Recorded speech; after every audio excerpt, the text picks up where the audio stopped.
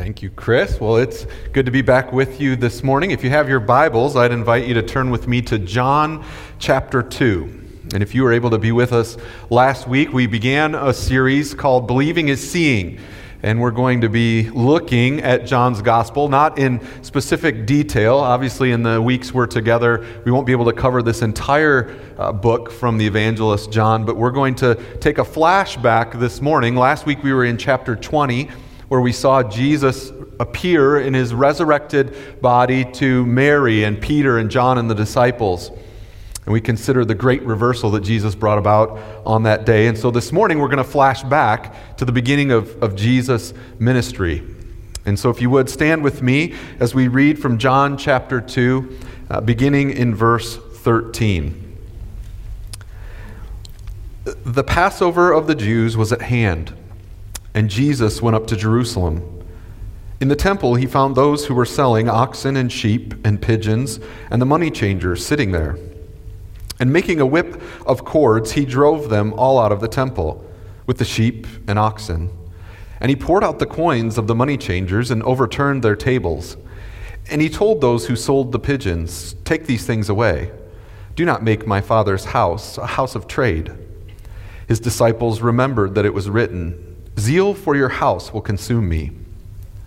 So the Jews said to him, "What sign do you show us for doing these things?"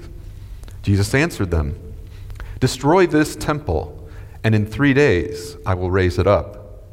The Jews then said, "It's taken 46 years to build this temple, and you will raise it up in 3 days?" But he was speaking about the temple of his body.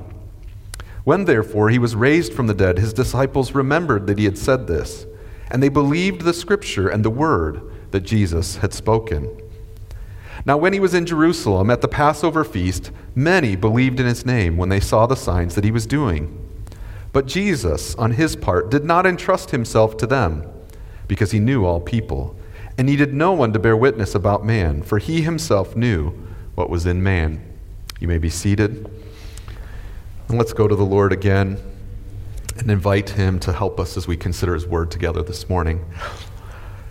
Gracious Father, what a wonder that we serve a risen Savior. He's in the world today. Open our eyes, Lord, to see his beauty this morning. Open our hearts, Lord, purify our hearts, that we might worship in spirit and in truth. And that, Father, you would be glorified in our hearts and lives, not just today, not just in this hour, but in every hour, I pray in Jesus' precious name. Amen. Well, in high school, there was a very popular song by a group called Ace of Base, and it was called "I Saw the Sign." It had kind of a catchy jingle to it. Let me read some of the main lyrics of this song, and I share this not as a parallel to John, but it at the same time conveys, I think, kind of the longing of our hearts for some sign, some symbolic evidence. Here's the lyrics of this popular song. "I saw the sign and it opened up my eyes. I saw the sign. Life is demanding without understanding.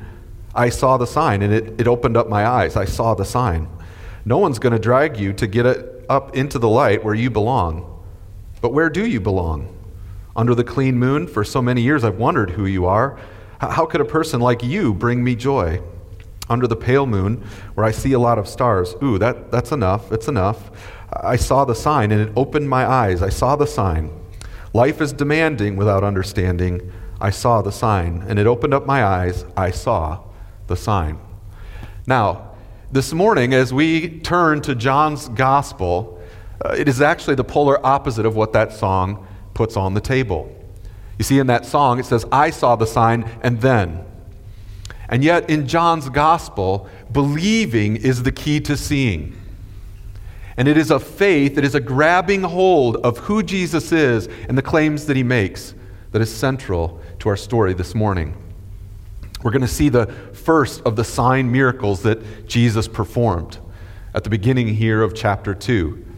But we're also going to see what follows the first of those signs and the request for additional confirmation, for additional proof. You see, it's confusing and oftentimes hard to interpret the signs. And if we're chasing one sign to the next, we can easily be confused. We can easily lose the clarity that God would desire for us to have. And consider the disciples. After all, the disciples and the Pharisees and religious teachers in Jesus' day, they knew the little slogan, red sky in morning, sailor take warning, red sky at night, sailor delight. You familiar with that one? And Jesus even declared to them, he said, you know how to tell the weather from the signs in the sky. But when it comes to me, you're clueless. You don't get it. Friends, brothers, and sisters, Jesus is raised from the dead. We are not left wondering what signs God would give us, what communication, revelation God has made available to us. The question in front of us is, will we believe? Now this morning here in John chapter 2, it's going to be a bit of a flashback. Picture Forrest Gump sitting there on the bench. He's looking back upon his life and describing the events of his life and making them clear. In John's gospel, the evangelist, he sits down at the end of his life and he has shared verbally and orally time and time again these precious stories and truths about the reality of Jesus and the great transformation that a relationship with him will bring. And after communicating it countless times, I believe John, he's getting to the end of his life and he's concerned. He wants to preserve this testimony. He wants to preserve his witness of Jesus for generations to follow. And so he writes this gospel for you and for me. And as we saw last week, he writes it so that we may know that Jesus is the Christ, the Son of the living God. And so this morning, as we looked last week at the resurrection of Jesus, we come back to where it first was forecast, where it was first foretold. And John, as he begins to describe Jesus' earthly ministry here in John chapter 2, shows us that right away, early on, Jesus told us how the end was going to be. So let's look at that together. And I want to just kind of highlight a couple of things that we're going to bump into as we start into this study of John's gospel. And the first one is, I'm sad to say this, we are often ignorant of the Old Testament. Because of the centrality of Jesus, because of the glory of Jesus, oftentimes we fail to recognize, fail to understand some of the Old Testament imagery that is being unfolded before our very eyes here, in particular in the Gospel of John. And so as we read the opening verses of John chapter 2, we didn't read them as we stood this morning, but if you look at John chapter 2, verses 1 through 11, there's a wedding feast, and Jesus transforms water into wine. And perhaps you're thinking, okay, this is where the religious leaders would make the accusation that John the Baptist, he was just hellfire and brimstone. He liked to play a dirge, a sad song of mourning. And Jesus loved to eat with the tax collectors and sinners. And he loved to drink wine and feast. And here we see at this wedding feast, Jesus turns water into wine. And yet if we understand the Old Testament, if we understand what's going on, there's a richness here. For in Joel chapter 2, the Lord in verse 18 became jealous for his land and had pity on his people. You see, there had been a wandering, a rebellion against the Lord. And in Joel chapter 2, he's jealous and he has compassion, he has pity on his people. And the Lord answered and said, "Behold, I'm sending to you grain, wine, and oil, and you will be satisfied. And I will no more make you a reproach among the nations." See, God is promising through the prophet Joel restoration. And wine and the abundance of the land, the fruits of the land, would be part of that celebration. Later on in Joel chapter 3, he says, "So you shall know that I am the Lord your God, who dwells in Zion, my holy mountain. And Jerusalem shall be holy, and strangers shall never again pass through it. And in that day the mountains shall drip with sweet wine, and the hills shall flow with milk, and all the stream beds of Judah shall flow with water, and a fountain shall come forth from the house of the Lord, and water the valley of Shittim." There it is again.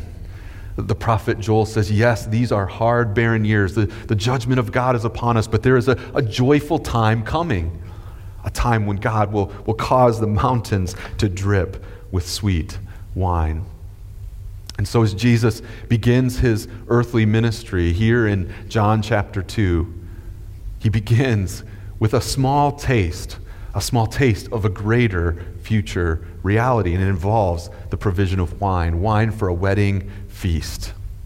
We'll get to that in a moment. But do you see the connection between Old Testament imagery and what Christ is doing in the fulfillment of his ministry? It's important. Culturally, the world says the God of the Old Testament, he is this angry, bitter, wrathful, hateful God. And the God of the New Testament is a God of love. Friends, we need to reject that lie. That's not the teaching of Scripture. The God of the Old Testament, yes, he takes sin seriously. But the God of the New Testament is no different. He poured out the fullness of wrath on his Son, as we saw last week. And he did that to preserve and uphold his justice. As we consider this morning the life and ministry of Jesus, recognize it's not disconnected, it's not discontinuous with the Old Testament message. It's the fulfillment of it. It's bringing into even greater fullness what the Old Testament was all about. Third, let's talk about the nature of belief. We're going to see here in John chapter 2 the term belief used multiple times. And I think for many of us, there is a sense in which we read believe and we think of it in terms of our 21st century American Christian context. And we think that when John says someone believed in Jesus, we kind of imagine praying a prayer, perhaps walking an aisle. We envision this once for all declaration of eternal security with Christ. And yet, as we read John's gospel, that is not the way John uses the word believe.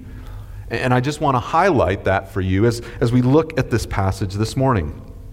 So for example, in chapter 2 here, verse 11, it says, "This is the first of his signs Jesus did at Cana in Galilee and manifested his glory." And then it says, "And his disciples believed in him." Now, what is the nature of this belief? Well, the context has to answer this for us. And perhaps the best illustration of this will come a few chapters later in John chapter 6. In John chapter 6, it's the great feeding of the 5,000. And on the heels of that great miracle, the crowd, they recognize what's going on. When bread comes down from heaven, they think wilderness, they think Moses, they think promised land, and that God is going to now usher in his promises. And John says they wanted to make Jesus king in John chapter 6. And so there is this group of thousands that goes. They believed in Jesus, and they go and they follow him. And yet as Jesus begins to teach them that he is the bread of life, and that their allegiance must be to him and to him alone, we watch thousands narrowed down to hundreds. Because they can't grasp, how could a carpenter's son make these claims? It's impossible. And so the group of thousands who believed is now down to hundreds. And then as Jesus continues to explain what does it mean to truly embrace him by faith, hundreds turns to 12. And even within that group of 12, there's one who will betray his own Lord. So you see, believe, we have to be careful as we read John's gospel. Believe doesn't always mean what we think it means. And we have to watch. Are these people who are merely attracted to the miracles, the signs, the experience of Jesus? Or are they truly connected to him by faith? In the same way, if you were to take a salt shaker and put sugar in it, to the naked eye, salt and sugar don't look terribly different. Yeah, the crystal structure might seem a little bit stranger, but to the taste, they're radically different. And so here, with these signs, the people are drawn to the signs. They like the look of what Jesus is doing, but the reality that he's pointing them to is unpalatable. It's like substituting salt for sugar. Last. Here in John chapter 2, we have a cleansing of the temple. And I think it's worth taking just a minute here at the front end to kind of think through, is this a unique event or is this the same event that the other evangelists write about in what are called the Synoptic Gospels? So if you were to read in Matthew, Mark, and Luke, Matthew 21, Mark chapter 11, and Luke chapter 19, you would find this exact same type of event occurring there. But there's a big difference, and that's the timing. In Matthew, Mark, and Luke, the timing for Jesus cleansing the temple is after the triumphal entry. Jesus has come into Jerusalem. He is in the final days of his life, and it's then that Matthew, Mark, and Luke record an incident in the temple where Jesus again purifies the temple.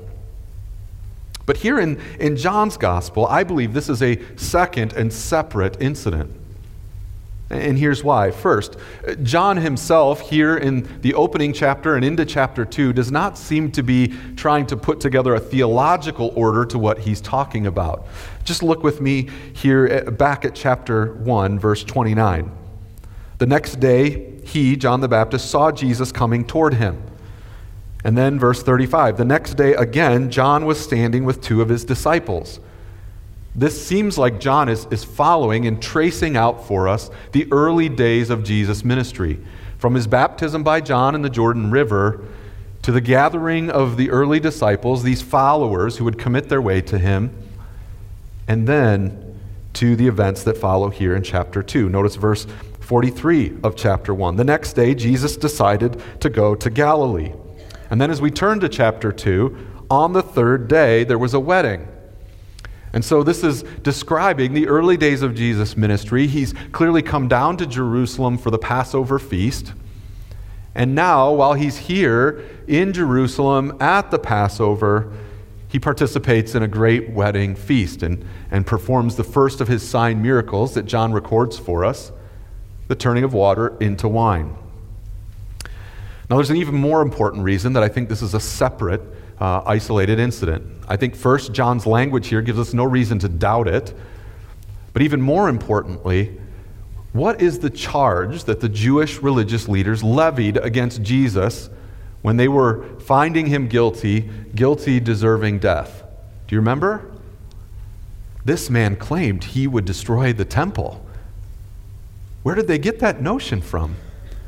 You see, if we read the synoptic author's account, Jesus makes no mention in that affair of anything related to destroying the temple and raising it up in 3 days. But John here in chapter 2, notice, tells us exactly where it came from in verse 18 and 19. The Jews, they want a sign for why Jesus is purging the temple, why he's turning the tables, driving all the animals out, flipping the money tables over. And Jesus says the sign comes from the destruction of the temple and God's rebuilding it, restoring it in 3 days. Now, if this had happened later in Jesus' ministry, let's say days, maybe as much as a week before his crucifixion and this trial before the Jewish religious leaders, the Sanhedrin, it seems far more unlikely that statement could get manipulated and twisted. And if you remember the synoptic writers, the Jewish leaders had a whale of a time getting consistent witnesses who could actually testify to what Jesus had said. And so I believe this actually speaks to two events. One, at the beginning of Jesus' ministry, where he steps into the temple and renders judgment on the temple. We're going to see that in a minute. But that later on, he comes back to Jerusalem in his final days and finds it the same as when he first came. You see, the people who claimed to believe didn't really believe. And so again, at the end of his ministry, he once again purifies the temple before he himself will be the great sacrifice, the Lamb of God, slain for the sins of the world. So I believe this is a unique event. As we read this morning, don't think of this as just John kind of theologically putting this story where it makes sense to fit his purposes. See this as a unique, special event at the beginning of Jesus' ministry. And yet it's one upon which a great irony will take place. For this sign, this communication of Jesus about what he was planning and preparing over the 3 years of his life and ministry to do will actually accomplish God's purpose, God's promised plan for them through the rebellion, through the rejection of these very leaders who heard him describe and declare what God was all about. Make sense? So we've got that kind of background in front of us. If we were to think about John chapter 2, there's 3 words that I want to leave you that describe, I believe, what John is communicating here in this chapter. Joy, judgment, jurisdiction. Joy in the wedding feast. Judgment. As Jesus sets foot in the temple at the beginning of his earthly ministry, he looks at the commerce, the hustle, the bustle, the commotion, and he's disgusted. He's disgusted with what worship has become in the place that was supposed to be the place of his Father's name, his Father's house, we read here in John chapter 2. And as he comes and he renders judgment, we see the question of, what right do you have to do this? It's a question of jurisdiction. Where, Jesus, do you come across with the ability to do the things that you are doing? So we're going to look at those three things in our time together this morning. And first, let's look at joy. Do you see something, though, maybe before we move that slide, Gayla, sorry, if we can just jump back. Do you see an interesting pattern here? It begins with this amazing provision, a celebration, a longing for something sweet, something awesome. And it's a tangible evidence now, but it points to an even greater evidence in the future. And it begins there. And from this foundation of joy, there's the need for some cleaning up. It's kind of like if you're going to have guests over into your house, there's usually a kind of cleaning that goes and takes place that is different than the level of cleaning you're used to habitating when you just kind of eat and drink and go about your day for yourself. There's a cleansing. There's a need for purification. And so then comes the question of what authority, what right does God have to go about doing this work of purifying? And this is a great pattern I think we see all throughout the Scriptures. That God, first and foremost, is after our joy. And yet for us to find joy in Him, to enjoy relationship with Him, it's going to take some judgment. It's going to take some purification, some cleansing. And once we are cleansed, and as we are cleansed, it calls us to understanding of the authority that stands before us. So let's move on to consider for just a moment the joy here in this first sign miracle, the turning of water into wine. And here's the point. Jesus provides us with a temporal taste, pointing to the promise of a great celebration to come. Notice in verse 4, as this wedding is happening, everyone's having a wonderful time. It's sweet, there's dancing, there's music, there's wine, but there reaches a point in the ceremony where the wine runs short. And so Jesus' mother comes to him and says, they have no wine. And clearly at this point, she understands something about her son who's able to do something about this. She wants the joy to be greater in this event. And so she comes to Jesus. But notice what Jesus says in response to his mom. And don't hear a tone of disrespect in this, but he says, "Woman, what does this have to do with me?" And then here's the key phrase, "My hour has not yet come." See, here's the point. Jesus says, yes, Mary, I recognize there's a need here. And it's a need I can meet. And I can bring about even greater joy. After all, everyone culturally knew that you kind of saved the worst wine for last. After everyone had enjoyed a little bit, their taste buds are kind of desensitized. And so you can kind of save the Boone's Farm type wine for last. And yet, Jesus here provides the best wine for the end. And it's mind-blowing. It takes this celebration to a whole nother level for all those who were there to experience it. And yet Jesus says, do not be mistaken. There's something far greater than this wedding feast here that I am here to accomplish. My death, my resurrection will bring about the payment so that you can enjoy and have an invitation to that wedding feast, to that day. You see, these signs, they are trailers that merely point us to the full feature movie that God is going to write one day, when sin is forever done away with, and when our world is made new and we won't feel the groaning of sin.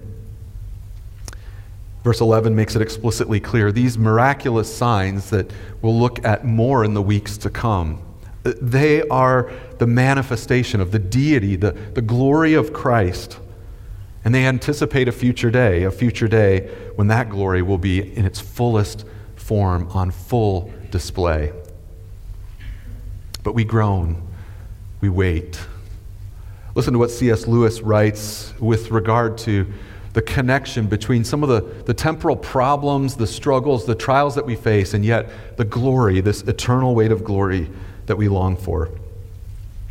In The Problem of Pain, C.S. Lewis says, "I'm progressing along the path of life in my ordinary, contentedly fallen and godless condition, absorbed in a merry meeting with my friends for the morrow, or a bit of work that tickles my vanity today, a holiday or a new book, when suddenly a stab of abdominal pain that threatens serious disease, or a headline in the newspapers that threatens us all with destruction, sends this whole pack of cards tumbling down.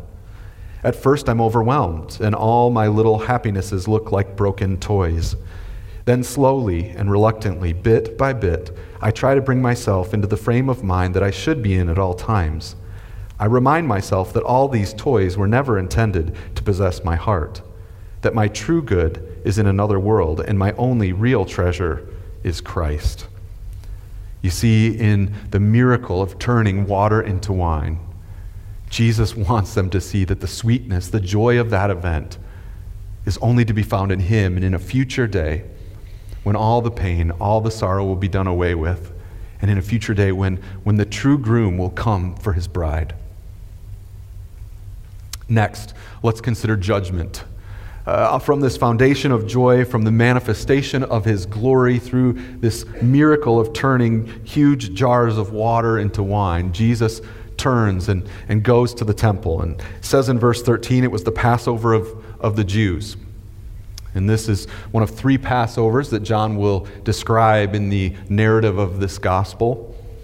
And as Jesus goes up to Jerusalem, he walks into the temple and he sees kind of a Walmart of sorts going on. If you can try in your imagination's eye to picture the temple precincts, the court of the Gentiles was this large outer area where worshipers could gather, and particularly those who were not Jews could gather for worship. And certainly what's happening here has some very practical roots to it, doesn't it? After all, not everyone lived in Jerusalem. It's not like here where you can go and gather to corporately worship in a very convenient, close geographic locale. Rather, these people had to come from all over the Roman Empire. They would come to Jerusalem and they would need animals for sacrifice. And as you can guess, if you've ever traveled abroad to places like Japan or Europe, you need to do currency exchange to actually acquire the things that you would need in those faraway places. And it's no different here in the temple. These travelers, these worshipers have come. They're in need of animals for sacrifice. They're in need of exchanging money so that they can pay the temple tax and generously give to God and honor Him through their financial gifts. And so in order to expedite and make more convenient for all of these things to take place, those in charge of the temple had set up an area, and now this area, perhaps it started at one point, we don't know for sure, but I envision it started outside the temple precincts, kind of a small affair. And next thing, as business grew and it was required for more and more animals to do this, as the glory of Herod's temple became more and more known and prominent throughout the area, this business starts to invade and really take over the entire court of the Gentiles. And so imagine if we were sitting this morning and you heard the ma, ma, and the smell that comes with that sound. And imagine if there was, I'll give you two drachma for that. And the bartering and the trade that's happening. And this is now, if you're a Gentile in particular, the scene, the setting, the context for worship. That's no good. I don't know about you, but I'd find it very distracting to sit in that kind of an environment. See, here's the point. Jesus passionately protects the purity of worship. And so as he steps into the temple courts and he sees what is happening, he is enraged. This is no meek and mild Jesus, folks. He is MacGyver. He takes and fashions this cord because he's got to get the animals out. And so he fashions a whip. He drives the animals out. He takes the money changers' tables, flips them over. He's committed to restoring peace and worship to God's people. Now here's what I think is the subtle aspect of this. You see, practicality had trumped purity. There is a very real need that these money changers and sellers of animals are trying to meet. There was a need for sacrifice, a need for worship. And yet, in practically trying to meet that need, the forms in which they did that became an utter distraction. It actually led God's people away from pure worship and instead led them to convenience over care, to distraction rather than delight. Think back with me to an earlier time, the time of David. And as David in his many conquests is really being established and appointed by God as the king who would put God's name in Jerusalem. And David has this glorious dream to build a house for his God. And God says, no, David, I'm going to take that word, this word for house, and I'm going to turn it into a dynasty. I'm going to raise up a son, an eternal son from your line. And so in 2 Samuel 7 we read, when your days are fulfilled and you lie down with your fathers, I will raise up your offspring after you, who shall come from your body, and I will establish his kingdom. And here's the key, verse 13, he shall build a house for my name, and I will establish the throne of his kingdom forever. He shall build a house for my name. Who's going to build the house? Now there's some sense in which Solomon is going to be the most immediate fulfiller of what God is promising to David here in 2 Samuel chapter 7. But Jesus here, also David's son, is making an even more significant claim. You see, Jesus is making the claim that he is the temple. He is the center of worship. 3 Old Testament connections here specifically. The disciples, and again, picture John years later reflecting back on these events. They connect it to Psalm 69. In Psalm 69, verses 8 and 9, we read, I have become a stranger to my brothers, an alien to my mother's sons. For zeal for your house has consumed me, and the reproaches of those who reproach you have fallen on me. There's both an outcast by those around them in Psalm 69, but also this zeal for the purity of worship. Malachi chapter 3 is another reference I think is in view here because it connects to John the Baptist and his ministry in chapter 1, but then here in John chapter 2. In Malachi chapter 3, verses 1 through 4, we read, Behold, I send my messenger, and he will prepare the way before me. And the Lord whom you seek will suddenly come to his temple, and the messenger of the covenant in whom you delight, behold, he is coming, says the Lord of hosts. But who can endure the day of his coming, and who can stand when it appears?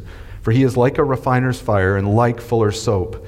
He will sit as a refiner and purifier of silver, and he will purify the sons of Levi and refine them like gold and silver, and they will bring offerings in righteousness to the Lord. Then the offering of Judah and Jerusalem will be pleasing to the Lord, as in the days of old, as in the former years. And then Zechariah chapter 14, verses 20 and 21. And on that day there shall be inscribed on the bells of the horses, Holy to the Lord. And the pots in the house of the Lord shall be as the bowls before the altar.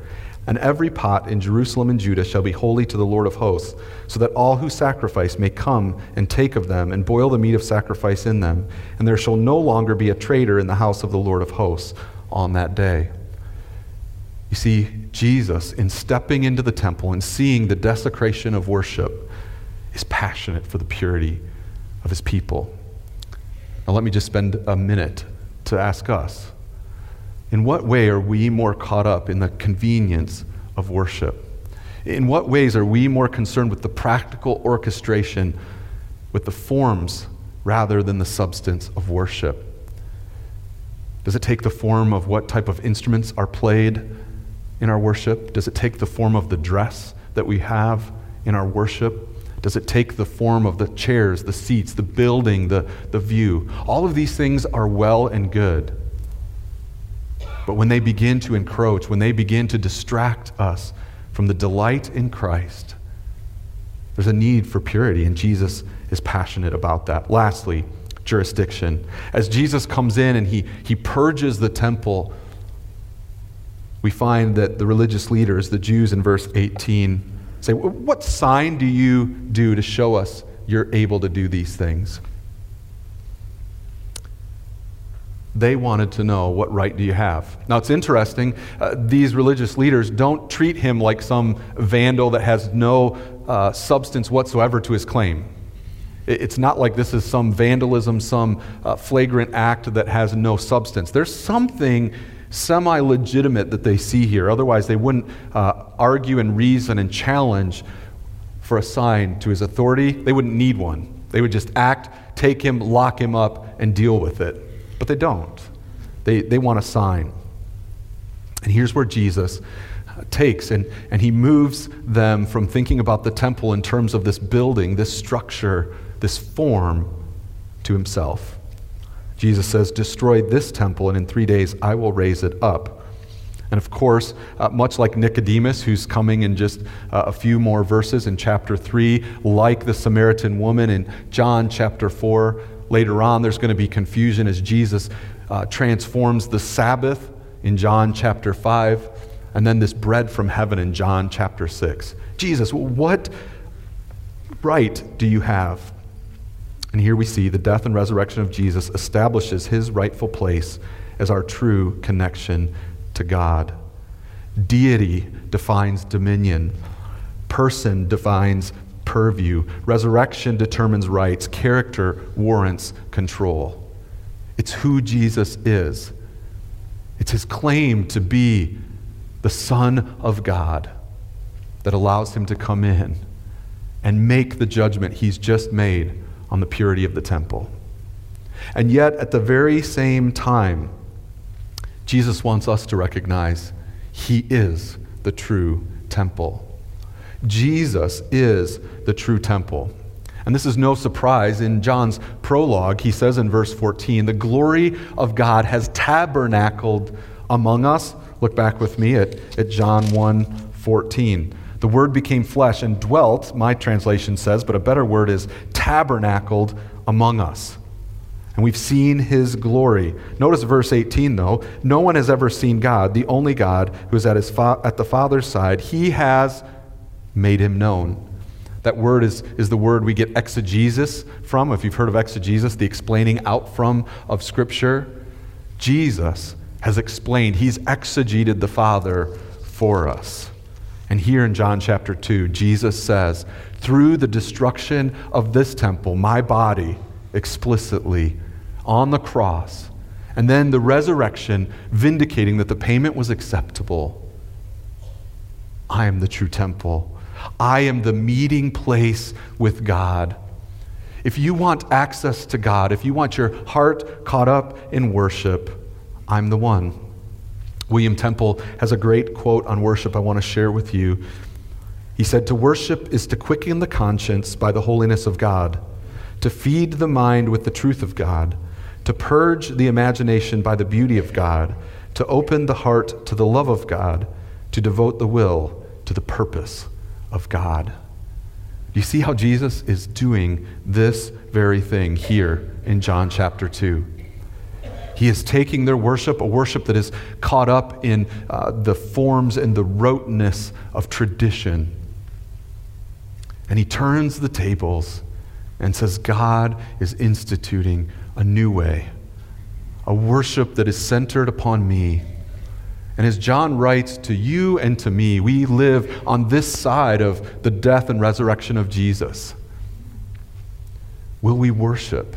Will we come to Jesus as the true temple, the true meeting place with God, the only one through whom we can have access to God? The writer to Hebrews has much to say. In Hebrews chapter 10, look with me on the screen at what the writer of Hebrews says about our great Savior. He says, "Therefore, brothers, since we have confidence to enter the holy place by the blood of Jesus, by the new and living way that he opened for us through the curtain, that is, through his flesh, and since we have a great priest over the house of God, let us draw near. Draw near with a true heart in full assurance of faith, with our hearts sprinkled clean from an evil conscience and our bodies washed with pure water. Let us hold fast the confession of our hope without wavering, for he who promised is faithful." And let us consider how to stir up one another to love and good works, not neglecting to meet together, as is the habit of some, but encouraging one another, and all the more as you see the day drawing near. We have a great and faithful high priest, through whom we can draw near to God. And yet, we live in between the accomplishment of Jesus Christ, his sacrificial death, atoning for our sin, and his glorious resurrection, proving that it was acceptable, that God's justice had been satisfied. And yet we long for a future day. Listen to what John, writing in Revelation 21, says about a future day of worship. He says in John 21, verses 22 through 27, "And I saw no temple in the city." He's speaking of this new Jerusalem, a new city that's come down. He says, "And I saw no temple in the city, for its temple is the Lord God the Almighty, and the Lamb. And the city has no need of sun or moon to shine on it, for the glory of God gives it light, and its lamp is the Lamb. By its light will the nations walk, and the kings of the earth will bring their glory into it. And its gates will never be shut by day, and there will be no night there. They will bring into it the glory and honor of the nations, but nothing unclean will ever enter it, nor anyone who does what is detestable or false, but only those who are written in the Lamb's book of life." You see, in heaven there will be no temple, only the glory of God and of the Lamb. Do you long for that day? Do you long for that day when we'll see our Savior face to face? By faith, are you laying hold of him so that your heart can worship? Worship as you're in the midst of your work week. Worship as you're in the midst of working through conflict in relationships. Worship as you go about loving those God puts around you. Worship as you bear witness to Christ, the one whose body was broken on our behalf and whom God raised from the dead. Let us worship him. Would you pray with me? Father in heaven, all glory and honor and dominion and power go to the Lamb, this precious Lamb of God, your Son, Jesus Christ, who humbled himself, taking on human flesh, and who came and suffered death, suffered and drank the full cup of your wrath, and drank it dry, so that we would never experience your wrath, and that we might have peace, we might have reconciliation and restoration, we might have the purity of our own hearts preserved forever through his sacrifice. Oh Lord, help us to worship him. Help us to seek you through him, that our lives would glorify your great name. I pray in Jesus' precious name. Amen. Now would you stand with me for the benediction? Our benediction this morning will come from Romans chapter 16, verses 25 through 27.